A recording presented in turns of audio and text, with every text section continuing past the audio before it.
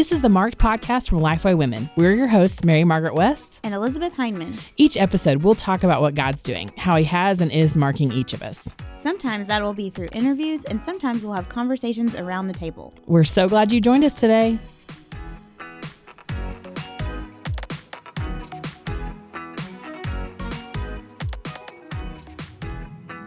Welcome to another episode of the Marked podcast. Again, we are recording live from Lifeway Women Live in Orlando, Florida, and are having so much fun. So much fun. We have a little audience. Can you? Do y'all want to give a little shout out from over there?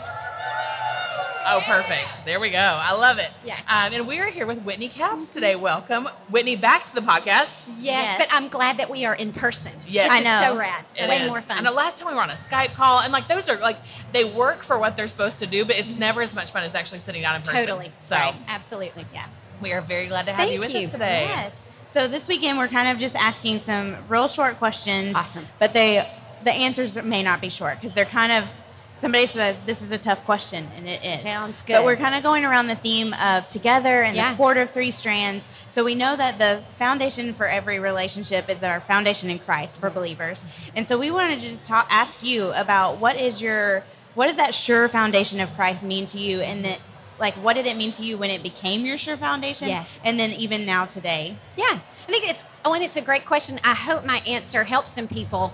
So I was baptized and made a profession of faith when I was 4. And if you haven't been around the church a long time, in my tradition, you'd walk down the aisle and Yeah. you talk to your pastor and that kind of thing. I was 4.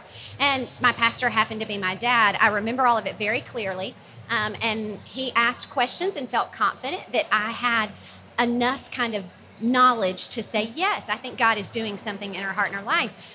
But throughout my childhood, I was just so afraid. What if it wasn't enough? What if I didn't know enough? And so at 12, at a revival, I walked down the aisle again in our tradition, and I said, I want to be baptized. I know. And I think at 12, I felt the weight of my sin. I think I understood at 4 that I was sinful and that I needed Jesus. At 12, I felt the weight of my sin. Right. And so Dad baptized me again. And again, I'm not saying that this is necessary, so I'm not imposing this on anybody. But I say that I became a believer at 12. Now, here's what I would say now as a mom who had kids who came to faith at a very young age. I think that that's where Christ became my sure foundation and where the lies of the enemy were silenced, because I could say, no, I know that Jesus is my Savior. Do I know that it was necessary? No. I could have died at 8, and I think I would have gone to heaven, but for me, at 12. I can say I understood the weight of my rebellion. Yeah. And understanding that, I think, sweetened the cross. Now, I don't think you have to be rebaptized. I think that progression is sanctification. I think that's part of the process of understanding not just that I was sinful, but what my sin cost. And I think that kind of comes in waves. I also think the freedom and forgiveness comes in waves. Some people receive it and they're like, great, I'm done. Yeah. And then there's some of us that have to walk with Jesus longer before we feel the release of that. But I think all of that's a part of sanctification. Yeah. But for me, that foundation, I go 12. Yeah. I know that I know. And I think that's where I love how God's story of working in every single one of our lives looks different, but yet the pieces are the bottom line pieces are still the same as he works those things and helps us come to a better understanding of who he is and what it is that he's done for us as we continue to grow in our faith. And I love how Paul so often reminds us that this is an ongoing process. Yes. We're never going to fully understand all of these things, but it's just working out all of those pieces together as we go along. And so, the second thing we wanted to ask about is community. And we're talking a lot about being better together this weekend. And I love how we've seen that in a lot of ways. But what does that look like for you to have community, to be real with them? How has that marked you in your walk with Christ? Well, I go back to when people ask me this question, I have a very specific memory of a really good friend of mine who has known me for a long, long time. And she's really good. She and her husband are good friends with my husband and I. And she caught the tail end of an argument that Chad and I were having. I don't know if this happens to anybody else, but we were fighting in the car, and we pulled into the church parking lot, cracked the door, and we were still at each other. You hop out and realize people are there, and you're like, hey, how are you? Well, she caught me before I had flipped the switch. Yeah. And in church that afternoon after the sermon, she came up to me and she was like, hey, I just want you to know I caught the tail end of that. and I love you enough to tell you that was disrespectful. And I know that's not who Jesus has called you to be. And I won't lie. It wasn't like I was like, thank you for that. I feel so edified. It hurt, but it was true. Now, I didn't lash out at her, but it stung a little bit. So this is not my Pollyanna. I was so grateful. Right. It was wonderful. But I think that's what healthy community looks like. A friend who will extend grace when grace is needed. But I love that I believe she listened to the Holy Spirit. It was like, hey, you saw something that she tried to hide. And I need you to go and say to her, this is what I see. And I think Jesus wants something different, because the reality is why community matters so much is no matter how close we are to Jesus, we have blind spots. Yeah. We just have blind spots. Do I think the Holy Spirit can reveal those to us? Sure. But do I think he very often does it in community? Yes. I do. And again, it's not to be Pollyanna that it's so great, it's so wonderful, but it is worth it. Yeah, and I think that that's been such a running theme of like, and we've heard several like similar but different stories of that, like just that idea of going, I've got those friends who just like can say those hard things that like, oh, they sting like in that moment. It's like you said, you're not just immediately like, thank you so much for correcting me, like for calling me out on my sin, like chunk. But thank you for being the kind of friend who's bold enough to say that and in kindness and so like every single one of us not only needs to have friends like that, we need to be a friend like that, which is to other I people. think sometimes maybe harder. Is to say to a friend, hey, are we close enough for me to tell you something I've seen in your life? And they may say no, but I hope that we can be women as we are being sanctified, where we can be that and receive it well. And like I got mad at a friend a couple years ago because like I'm the stronger personality in a lot of my friendships because that's the way the Lord has wired me. And I just looked at her, I said, I need you to call me out. And she was like, I don't want to. And I looked at her, I said, I'm calling you out that you're not calling me out. And like, it was one of those things, like I could see that there was a void there. And so even if like you're in that space where like nobody's doing this for me, ask somebody to do it for you. And I think it's good. Sometimes I will hear women say, often I don't have anybody in my life like that, but I think what you've said is so important is that sometimes we need to say, hey, I'm looking for somebody to be an accountability partner. And let me just say, my husband and I are not accountability partners. We tried it for about 2 weeks and we're like, this is not healthy. It's not going to work for either one of us. But I do think we need to look at our life and go, I need and want somebody. And it's not wrong to say to some friends, hey, to say to an older woman in your church that you love and respect, that maybe you don't know super well, hey, can we have coffee once a month and can I give you permission to ask me really hard questions? I think there's nothing wrong in asking for that. I love it. Yeah, and I was just gonna say, you mentioned like the common thread, but I feel like there's also a common thread of like people answering this question and it either being about their earthly family unit or it takes place in a church, which I just feel like is such a cool thing because that's the bigger family unit that we've been adopted into. That's so good. And so it's just both those family units are important and the church is our family. And so just to try to, if you're not a part of a local church, just how much community takes place through the local church and in the local church. And you and Kelly Minter both gave examples of like, this happened in church. And so I just think that's something that we need to talk about, and especially as women are leaving here. So they've been part of this community this weekend, and we've all been part of these like camps or events where it's like, oh, we're all together here, and it's such a familial kind of relationship. I can't say that word, but kind of relationship, because we've all been to the mountaintop together. That's right. And so as they go out into the culture and into their own worlds, what encouragement can you give to women, and what kind of challenges may you give to them as they go out and engage culture? Absolutely. Let me just say, I want to comment, and it's going to tie into my encouragement, is I think what you've said is so important, Elizabeth, because let me just be honest. I can hose anybody for 2 days, meaning you won't see the ugly side of me in 2 days. If we go to camp, if we hang out once a month, y'all, I'm real good at faking it.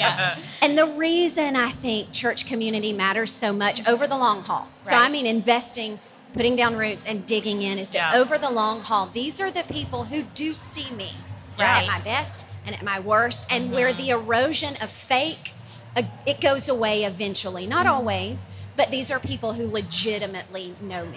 And I think that's purposeful in terms of God's plan, that we would not hop in and out of community, because again, they're not going to ask the hard questions. They're not going to see the stuff that I'm real good at hiding. But over the long haul, we're kind of forced into that. So my encouragement is dig in.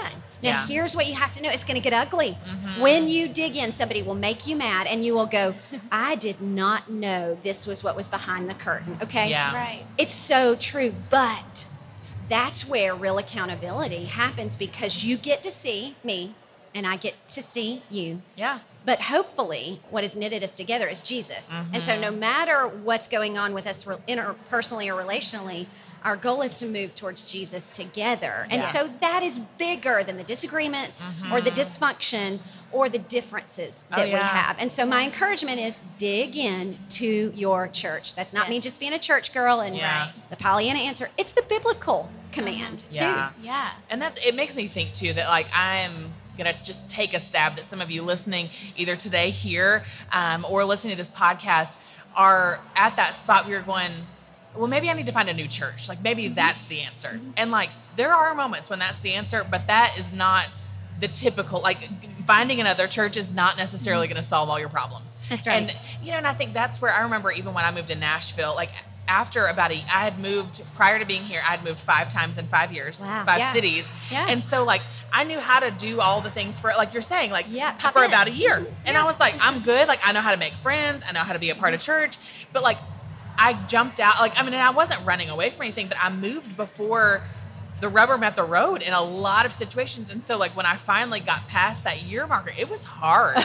And I remember looking around at my church going, I don't like all these things all the time. And I don't like all of you all the time. And like, and even at my friends and stuff like that, it was a real rough transition, but it was but like to stick and stay has made a big difference. And so if that's maybe you today where you're wrestling of going like, maybe the church is the problem, like at least ask some good questions and some wise people to go like, maybe it's me here. And maybe I need to work out some of these things with the Lord for him to do in me and to change in me as I'm settling into these things. So, and it may be that the church is legitimately the problem, but it may be that you're a part of the solution to that problem. Absolutely. And we bail before we see the fruit of the solution that God wanted to provide in us. But I tell people all the time about the church, like it's just like my husband.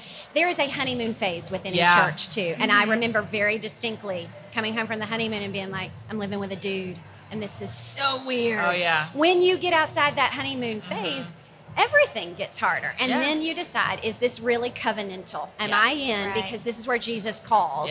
Not because I feel it, not because the emotions are there, not because I have all the warm fuzzies, but because I believe this is what Jesus has called me to. And I think church, this is no surprise. It's why there's a metaphor of the bride and Jesus, and it's a metaphor of marriage. I think the church is very similar, where you're going to wake up one day, the honeymoon phase is over, and you're going to be like, man, I want to go back to Bora Bora with another church. Well, you're going to come back at some home point. Eventually. Yeah. So good. Well, Whitney, thank you so much just for answering a handful of questions today, hanging out with us.